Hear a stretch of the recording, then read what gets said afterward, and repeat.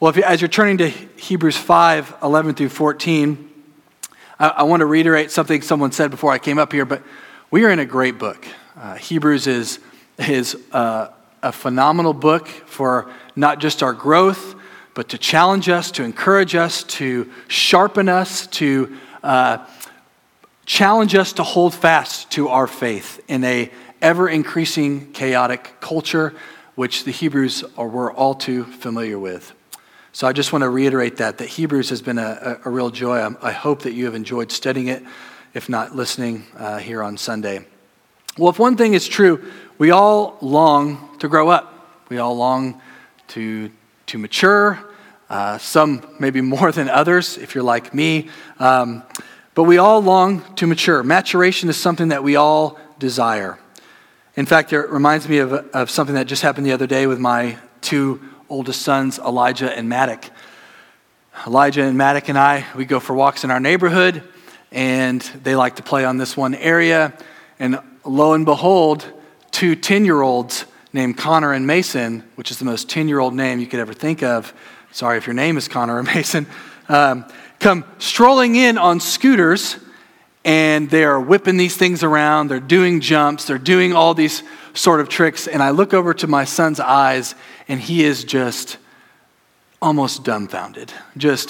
His eyes and his world just got rocked to the brave new world of scooters, which he will wait a long time to have. But he looked, and his eyes were just glued. Connor is, jumping up maybe 8 inches into the air, but it is 8 inches, and it is amazing. And they are going around, whipping them around, and you could just tell Eli and Maddock wanted to be just like them. They want to grow up. Growth physically and spiritually is only natural. Something that is alive will always be growing. Some of you had houses where your parents measured your heights on a wall or a door frame. Why did we do this?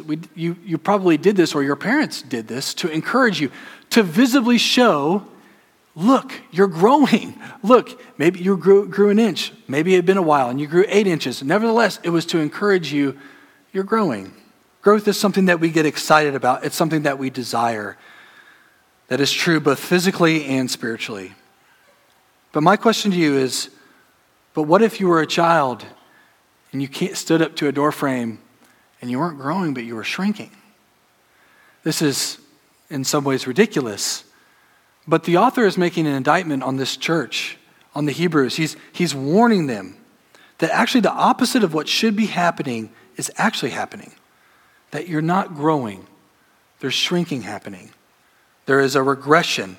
There is some place that they should be that they simply aren't. It's interesting that in Hebrews, he's made this long argument, this kind of treatise of holding fast to your faith and why you should hold fast to your faith. And it would seem he comes to this part in the book, and he kind of goes to a detour. And he offers them a warning. He offers them a rebuke that you should actually be teachers, but you need me to teach you again. What's going on here? The author is giving a warning. As a pastor that I enjoy reading says, he says, there's no neutral gear in the Christian life. There's simply no static position. We're either progressing or we're regressing. I want to look at Hebrews 5, 11 through 14. I believe God has something very fitting and challenging for all of us as we long to grow and mature. So I invite you to stand for the reading of God's word in Hebrews 5, 11 through 14. I'll read aloud. I'll say, this is the word of the Lord. You will respond with thanks be to God. I'll pray, and then you may have a seat. Hebrews 5, 11 through 14. A warning against apostasy. About this we have much to say, and it is hard to explain, since you have become dull of hearing. For though by this time you ought to be teachers, and you need someone to teach you again the basic principles of the oracles of God, you need milk, not solid food. For everyone who lives on milk is unskilled in the word of righteousness, since he is a child. But solid food is for the mature, for those who have their powers of discernment trained by constant practice to distinguish good from evil. This is the word of the Lord. Let's pray. Holy God, we thank you for your word. We thank you for a challenge. We thank you for Hebrews, as I was reminded that it is such a great book, as my friend said. God, you know that and are sovereign over all, and that there's no one here by accident. God, you are creator, sovereign. So therefore, God, Holy Spirit, would you apply this word to whom it needs to be applied to, which is all of us. Would you comfort those who are uncomfortable? And God, for those of us who are too comfortable in our Christian walk, whether that be thinking that we are Christians, we are simply not, or being idle in our Christian life, God, would you challenge us? God, I pray for those who are sick, mourning, would you comfort them? God, Holy Spirit, would you speak through me?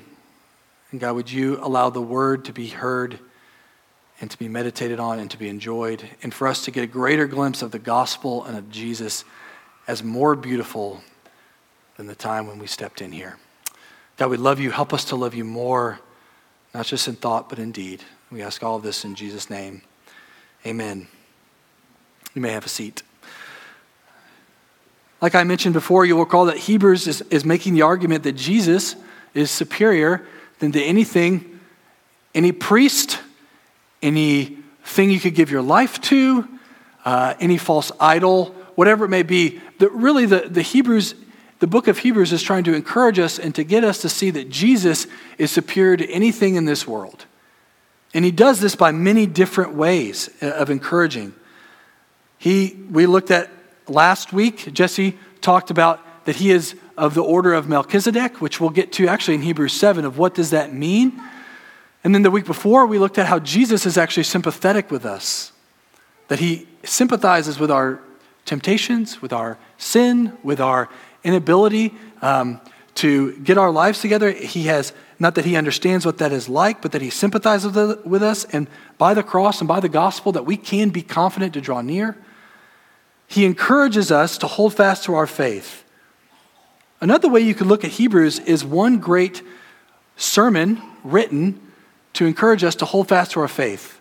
And if you'll notice, if you have a Bible, especially if you have an ESV Bible, but I think the NIV or other translations have subheadings, but in this subheading it would be a warning against apostasy.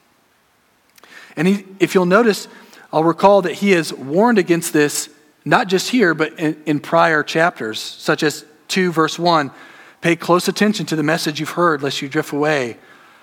3 verse 8, don't harden your hearts like Israel did in the wilderness. 3:12, take care lest you have an evil heart of unbelief.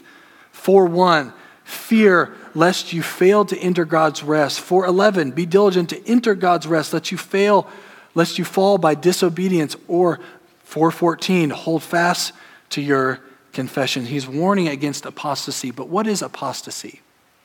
What apostasy is not is a non-Christian. Apostasy is not just a non-Christian. There are many people, maybe some of you who are in here who would not be Christians or would not identify as Christians, but we also know that there are other religions. There are Muslims and Buddhists and many religions of the world. Those aren't apostates.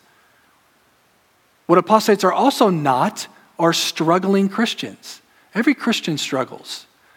That should be an encouragement to us. What apostates are not are struggling Christians. All of us at one time in our life, I would argue, will have seasons of struggle, where our walks with God will be tried, they will be tested. Apostates are not struggling Christians. All of us struggle. And actually, the fact that the reaction to say, I am struggling, I need help, to both God and to a brother or sister in Christ is actually an evidence of the opposite of apostasy. It's actually the evidence of maturity. To say, God, I need help. I don't desire you the way I should.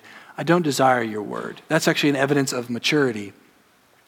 What apostasy is people who at once identified with the faith, who were in the church, who maybe had great gifts, whether that be oratory ability, whether that be an understanding of the Bible, but who at one time were in the church but now have walked away. At one time they were in the church, they had what appeared to be experienced fellowship with you and most importantly with God, but yet at one point say, this is not for me. I cannot do this. Matthew 7:22, Jesus gives an indictment of warning against even what would be the appearance of maybe even religious fervor. In Matthew 7:22, he says, many will say to me on that day, Lord, Lord, did we not prophesy in your name? And then I will declare to them, I never knew you. Depart from me. Apostasy does not come because someone lost their salvation. We know that that's not true. We know that once God saves someone, like Philippians 1:6, he says he will see it to completion. What apostasy simply means is that they were never a Christian to begin with. And the author is making a direct correlation between a dullness of hearing and apostasy. Now, there may be multiple reasons why someone walks away from the faith, but a sign that something is off, where it starts often, is a dullness of hearing. Those words more accurately, what does he mean? If you look at verse 11 and 12, he says, about this we have much to say, and it is hard to explain, since you have become dull of hearing. That word, it more translates better, you have become lazy listeners. Lazy listeners.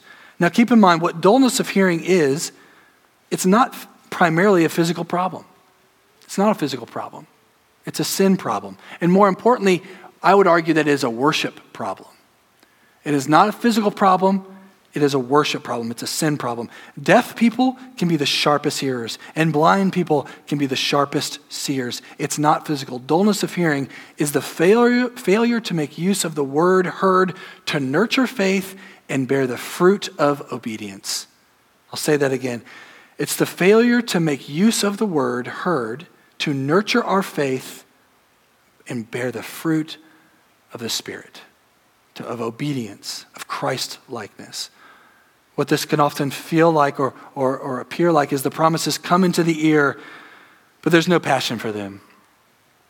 There's no lover's embrace. There's no cherishing. There's no treasuring. There's no saying, God, I delight in your word. Like a deer pants for water, so my soul thirsts for God, like Psalm 42 says.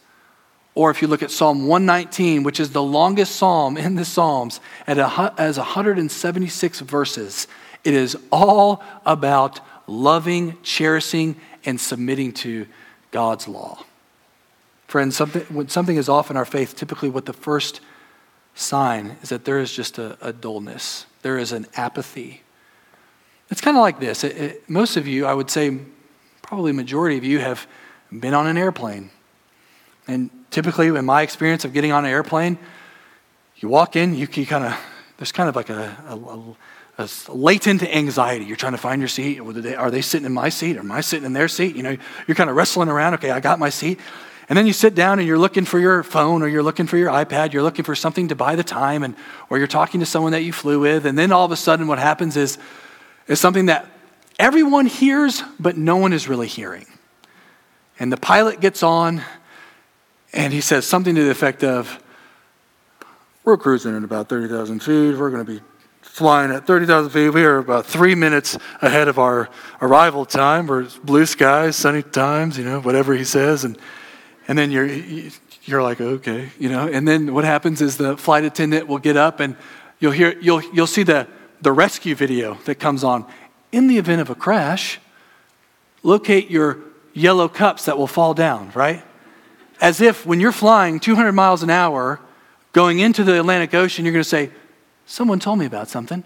Let me pick those cups. So you're flying down, right? And what happens is the flight attendant will get a seatbelt, like a fake seatbelt. She'll come up and she'll say, look right here. She'll do all this. You don't care. No one is really caring. You get it. You understand it. So you're hearing this, but you're not hearing it. You're hearing it, but you're not hearing it. And this can often be, sadly, how some can view the Bible. You're hearing it, but you're not hearing it. Attitudes can often sound like this or resemble this. I've heard all this stuff. I know this stuff. I know the Bible. I get it. I understand Jesus came. He died. I get that. But there's really no desire for God's word. What this conveys is a spiritual state that is in danger of becoming hard as a rock, a spiritual regression, a dullness of hearing. Even Jesus, when speaking Jesus, when he spoke, there were many times where people did not understand what he was saying. Some because he intended that way, and some because of the hardness of their own heart. In John 8:43, he says, "Why do you not understand what I say? It is because you cannot bear to hear my word." There is a reality that the Bible oftentimes can challenge us in ways that we simply do not want to be challenged. It crosses us in ways that we do not want. It cuts our will, our rights. It calls us to repentance. It calls us to holiness, which at the grand scheme of things is a very difficult challenge. It's actually an impossible challenge outside of the grace and regeneration from the Holy Spirit in the gospel. But we need the Bible.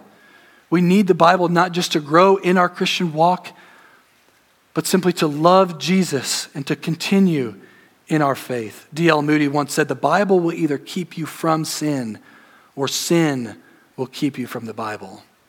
This is why the author takes time to say, in a very brief couple verses, "I'm very concerned about your spiritual state. I'm concerned what is going on. You should be teaching somebody, but I'm needing to reteach you the basic oracles of God," it says, which is really a translation that can be just understood, the ABCs of the Christian life. So we see he diagnoses a problem, and then he moves on to what maturity looks like. And I'm going to argue that communion with God leads to maturity. Let's move on to verses 13 and 14. The beauty in our walks is that God cares deeply about the maturation process in the Christian life. Solid food, he says, in 14, he says, "But solid food is for the mature, for those who have their powers of discernment trained by constant practice to distinguish good from evil." Solid food is for the mature. Milk is for the immature. That there is a progression in our walks with God where we are be able to understand and to desire, where we not only just grow in a desire to study God's word, but we are starting to understand theological themes. We're starting to being able to understand what the author is talking about. There's an exposure to the Bible. You know, in Hebrews, one of the reasons why Hebrews is such a great book is because there is a lot of going back, of referencing the Old Testament. From Psalm 110, which Chad talked about 3 weeks ago, to even interfacing with Exodus, about a true Exodus where he led the Israelites out of Egypt, which we just studied. There's an ability to understand these things. Where they should have been growing and teaching, they're needing the milk of the word and need the ABCs explained to them again. There is nothing wrong with an infant feeding on a diet of milk. It would be insane to bring my not yet born son in about 6 to 8 months, bring him to Ruth's Chris and say, "Enjoy, partner." No, that is inappropriate. That would not be loving. Why? Because he doesn't have teeth. And he doesn't have the digestive tract to enjoy Ruth's Chris, right? Let me tell you another story about Ruth's Chris, unrelated. One of the first dates I took my wife on when we were dating was to Ruth's Chris. She ordered a salad. On some level, that is sin. On some level, it's not sin. But how do you order a salad at Ruth's Chris? It helped the budget out, but it was a real travesty. No, it would be unloving to bring my son, which is about to be born in 2 weeks there, because he cannot digest it. But I think of my son Shepherd, who takes a bottle every night. He needs a bottle of milk. He's 2 years old. We do need to wean him off. I just exposed our lack of parenting. He drinks a bottle of milk and that's fine. But if at 15 years old he still needs a bottle of milk, I will be concerned. And I will not be concerned because I am unloving, hard, cruel taskmaster. I will be concerned because I care deeply about Shepherd, because I love him, because I want him to enjoy adult food, which is able to nourish his body much more and better than milk. God has expectations on our growth and maturation, not because he's a hard taskmaster, but for the same reason he calls us to obey, because it's for our good, because he loves us, because he wants us to mature. I care about Shep's maturity because I love him. God cares about our maturity, not just in the Christian life and in terms of doctrine because he's a hard taskmaster, but because he loves us. But what is solid food? Let's clarify this. What is solid food? If you look at in verse 13, it says, "For everyone who lives on milk is unskilled in the word of righteousness." Many commentators say that's just basic biblical understanding, being able to connect and understand and grow in our knowledge of the Bible. Some commentators would argue this is orthodoxy, right? That understanding the depth and breadth of God's word, from theology to doctrines to biblical themes to motifs to all of theology. Are we growing in theology? Are we growing in our orthodoxy? Some people would say this is pertaining to orthodoxy. Some would say, no, this is orthopraxy. What you do, the good works. We see that in James, faith is dead if there are no works. That faith, good works do not produce our faith, they are an index of our faith. Ephesians 2:10 makes this very clear, that God has saved us and called us to walk into good works, which he actually has prepared beforehand. That's good news.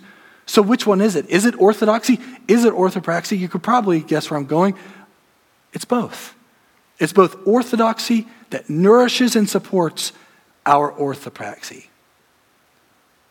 But as the adage goes, why is it just easier said than done? Why is maturity often so difficult? I'm 32 years old. I've been a Christian for 12 years, and I am constantly disappointed, frankly, in where I am in my Christian life. I guess I would say I thought I would be somewhere else at the time of 32. I believe Christian maturity, spiritual maturity is often hard. It requires effort. It is unseen. It necessitates a self-denial, and it requires humility. Maturing in life and in Christ requires effort. It requires listening. Maturity in Christian life, we understand that we don't save ourselves by simply reading the Bible and wanting to grow in our knowledge of the Christian faith. God saves us, and then that is a result. But God gives growth, but we also have a part to play in that. Christian growth, Christian maturity is not osmosis. It just does not just happen by me sitting down.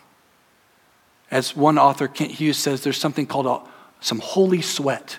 He says that in a book called the Disciplines of a Godly Man, that there is an effort, there is a desire, but where that desire comes from is love, that I love Jesus. I want to know him, and I want to be like him.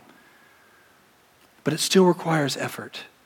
To listen to someone means that we actually stop speaking and we listen. And this is a challenge in a world that really does the opposite. Calls us and often reinforces that we should be quick to anger and slow to listen and slow to speak. Maturity takes time. If you look at yourself every week and say, well, am I growing? We might be disappointed. But in a year or two, can we look back and say, am I growing? And the way that we can do this is one, a good way is also to look, am I growing in my love for this? Am I growing in my love for God's word? Another way is, am I displaying the fruit of the Spirit? Some questions that I asked myself and my wife as I was studying this is, am I becoming a more forgiving person? Am I more patient? Am I less defensive? Am I quicker to humble myself before people? Do I confess lying and other sins quicker than I used to? Am I growing in gentleness? Am I a more joyful person in the Lord? These are also indicators of maturity. One thing that we must notice to reinforce that maturity just does not happen by sitting down and doing nothing. It says, notice that the author makes a correlation between maturity and their powers of discernment trained by constant practice. What does it mean to train with constant practice? It means spending time in our Bibles, being in fellowship with one another, being a part of a local church, whether this is your local church or you're a part of another local church somewhere else, being a part of one, covenanting together. It means participating in the Lord's sacraments, spending time in personal prayer that is unseen, praying alone, unseen with the Lord. 2 Timothy 3:14 encourages us in our knowledge of Scripture and submitting ourselves to Scripture. It says, all Scripture is breathed out by God and profitable for teaching, for reproof, for correction, and for training, there's that word training, in righteousness, that the man of God may be complete, equipped for every good work. Now, I want to make a very helpful distinction about what maturity is not. Something very important to understand is maturity is not exclusively knowledge about God. And that's a very crucial understanding. I'll say it again.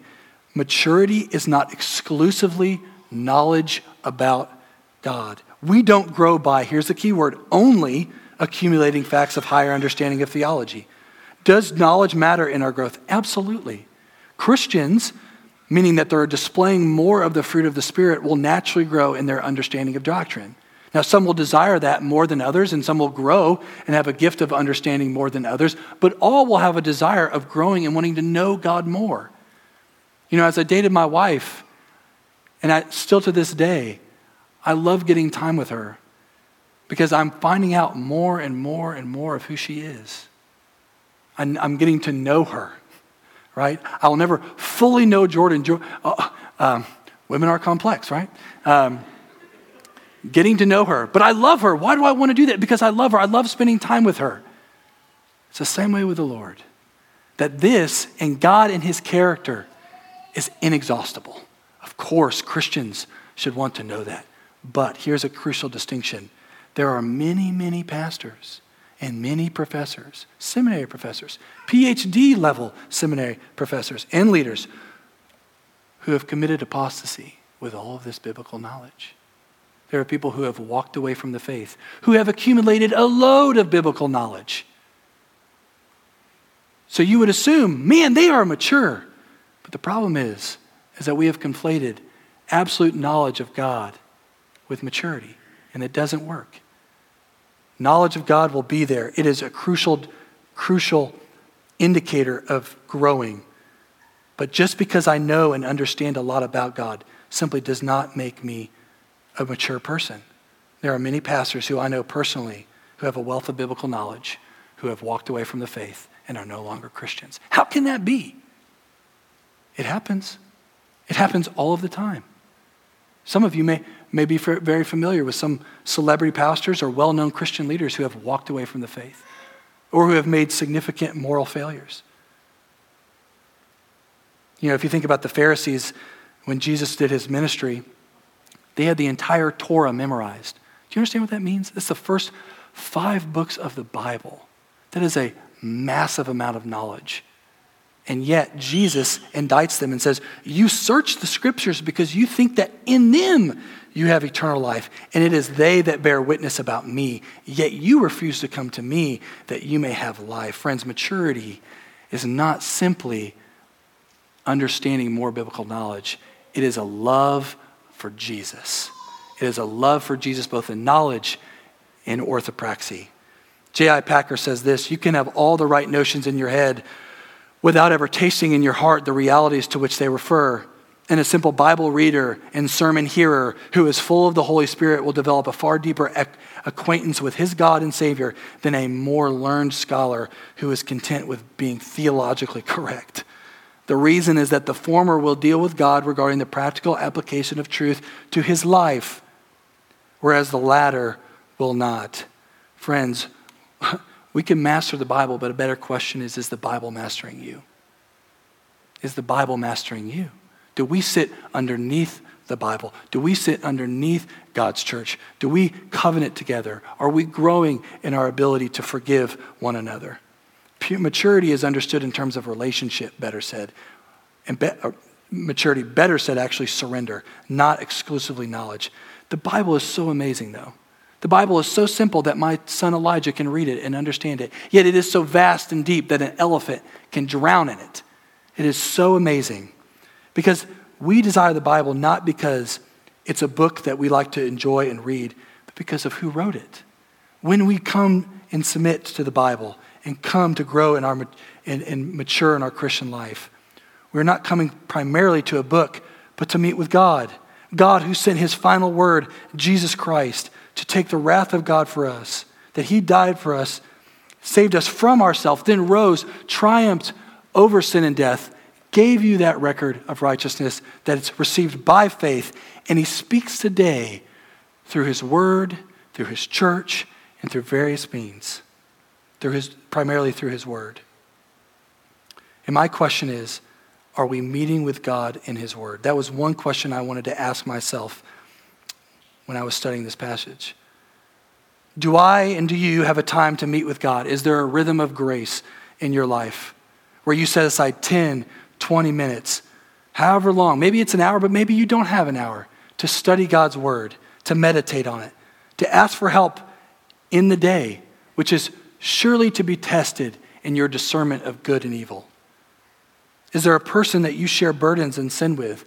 You could call them an accountability partner or whatever you would like to call them. But is there someone who knows you? Is there someone that you confess sin to, that things that you wouldn't share with anyone except maybe this person? Do you have a time to meet with God? Is there both an awareness of your sin and yet the beauty of the gospel, and are those things growing? Are you growing in your knowledge and affection and application of the Bible? Do you have a time of prayer? Or maybe we ask ourselves, does the Bible bore us? Is it like a flight attendant's little spiel that she gets up on an airplane? And this is a question that we have to ask ourselves. The beauty of the gospel is that if as Christians, if that is true, we have all the reason to come to God and ask for forgiveness, and we will surely be met with forgiveness and a desire to come to him again, and he will change our hearts. But the question is are we coming? Are we coming? I want to share a statistic about hydration in America that conveys a little bit about being spiritually nourished. Your body is 65% water.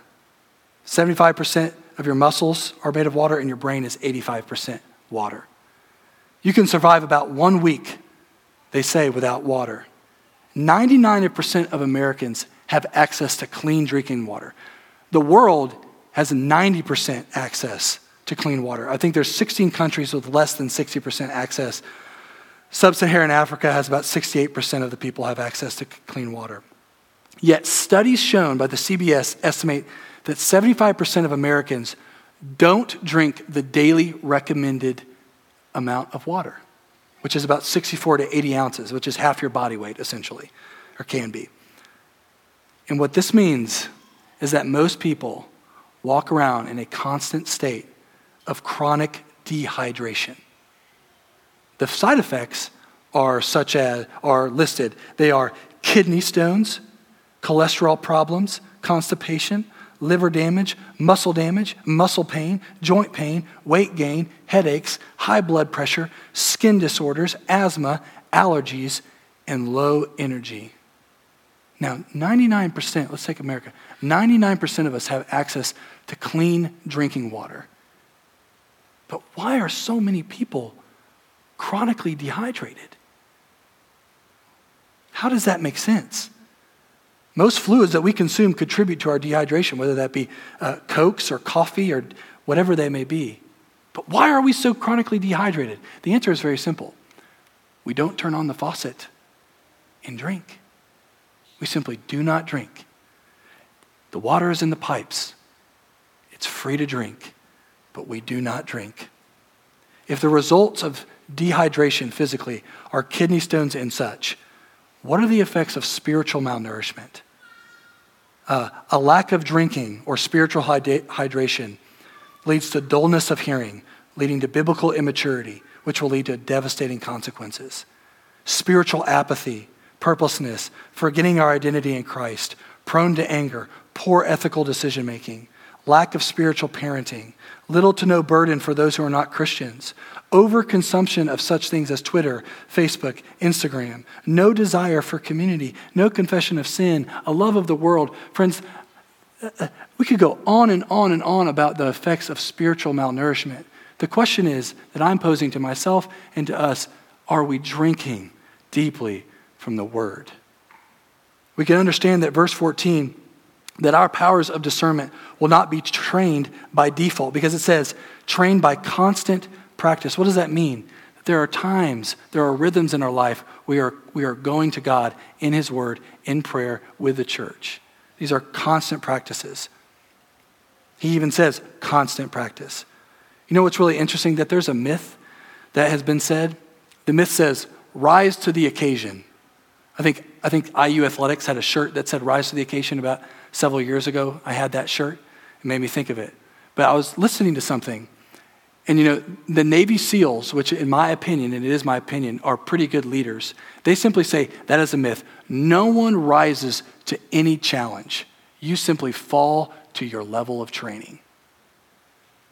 No one rises to any challenge. You merely fall to your level of training. And so it begged the question when I read this, am I being trained by the Bible?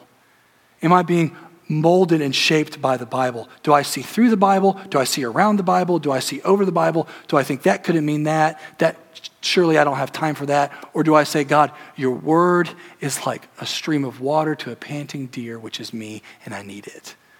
And that's a question that we all have to ask. Am I being trained by the Bible? The goal, I say that, is not to convict myself. It's not to convict you. The goal is worship. The goal is worship, that when we come to God here in the presence of the saints and here in the Word, that God seeks to meet with us. The chief end of man is not actually for us to correct my behavior. The chief end of man is to glorify God and enjoy Him. To enjoy Him. That when I come to the Word, I enjoy God. That's the beauty of the gospel. That your burdens and pain in life, God has something to say about them. That my parenting and the struggle, God has something to say about them. That my anxiety or your anxiety, God has something to say about those. Friends, the Bible has never been more accessible to us than today. We have more Bibles, study Bibles, iPad versions of the Bibles, podcasts about the Bibles, and apps that will literally read you the Bible. But a statistic just showed that biblical illiteracy has never been higher. How can that be? Nobody's drinking. We simply are not drinking. Or we could say that milk has become the regular diet. And that doesn't mean that people who feed on milk aren't Christians. They can be and are. It simply means that Ruth's Chris is next door, but we cannot imagine anything from a bottle of milk. Rich Villodas, which is a pastor in Queens, he says this, I sometimes imagine a scenario in which someone is locked inside of a supermarket and dies of starvation. Can you imagine? You might say this is impossible, yet in our spiritual lives, this happens every day. Whether we know it or not, we are locked inside the supermarket of God's abundant life and love. It's all available to us. Even so, people are spiritually starving. But it doesn't have to be this way. The beauty of the gospel, friends, for you and I, is that we are invited to a table. We're invited to drink. We're invited to feast, to grow. And as we feast and as we have communion with God, we mature. First it starts with milk, and then it grows to solid food. And the beauty that God always invites us to draw near. In fact, in Hebrews later it says, in James it says, draw near to God, and He will draw near to you. That is the encouragement, that the more we draw near to God, the more He draws near to us, and the more we can eat and drink and grow. God never turns off the water. We simply need to drink. The table is always set as if it were Thanksgiving. We only need to eat. Let's pray. God, we thank you for your word. We thank you that we can come and we can eat solid food, God, that we have access to you daily, that we can enjoy you by your word, enjoy you in the communion of saints, God, that we can love you and obey you because you have given us your Holy Spirit. Lord, help us to be a people who long for solid food, who are able not to just be content and okay with the ABCs of our faith, but that fervently desire you. Holy Spirit, thank you for this church. Thank you for working in this church. And God, we pray that we would be a people who long to obey you and feast on your word and in prayer and with each other and in community and on mission throughout the week. We ask all of this in Jesus' name. Amen.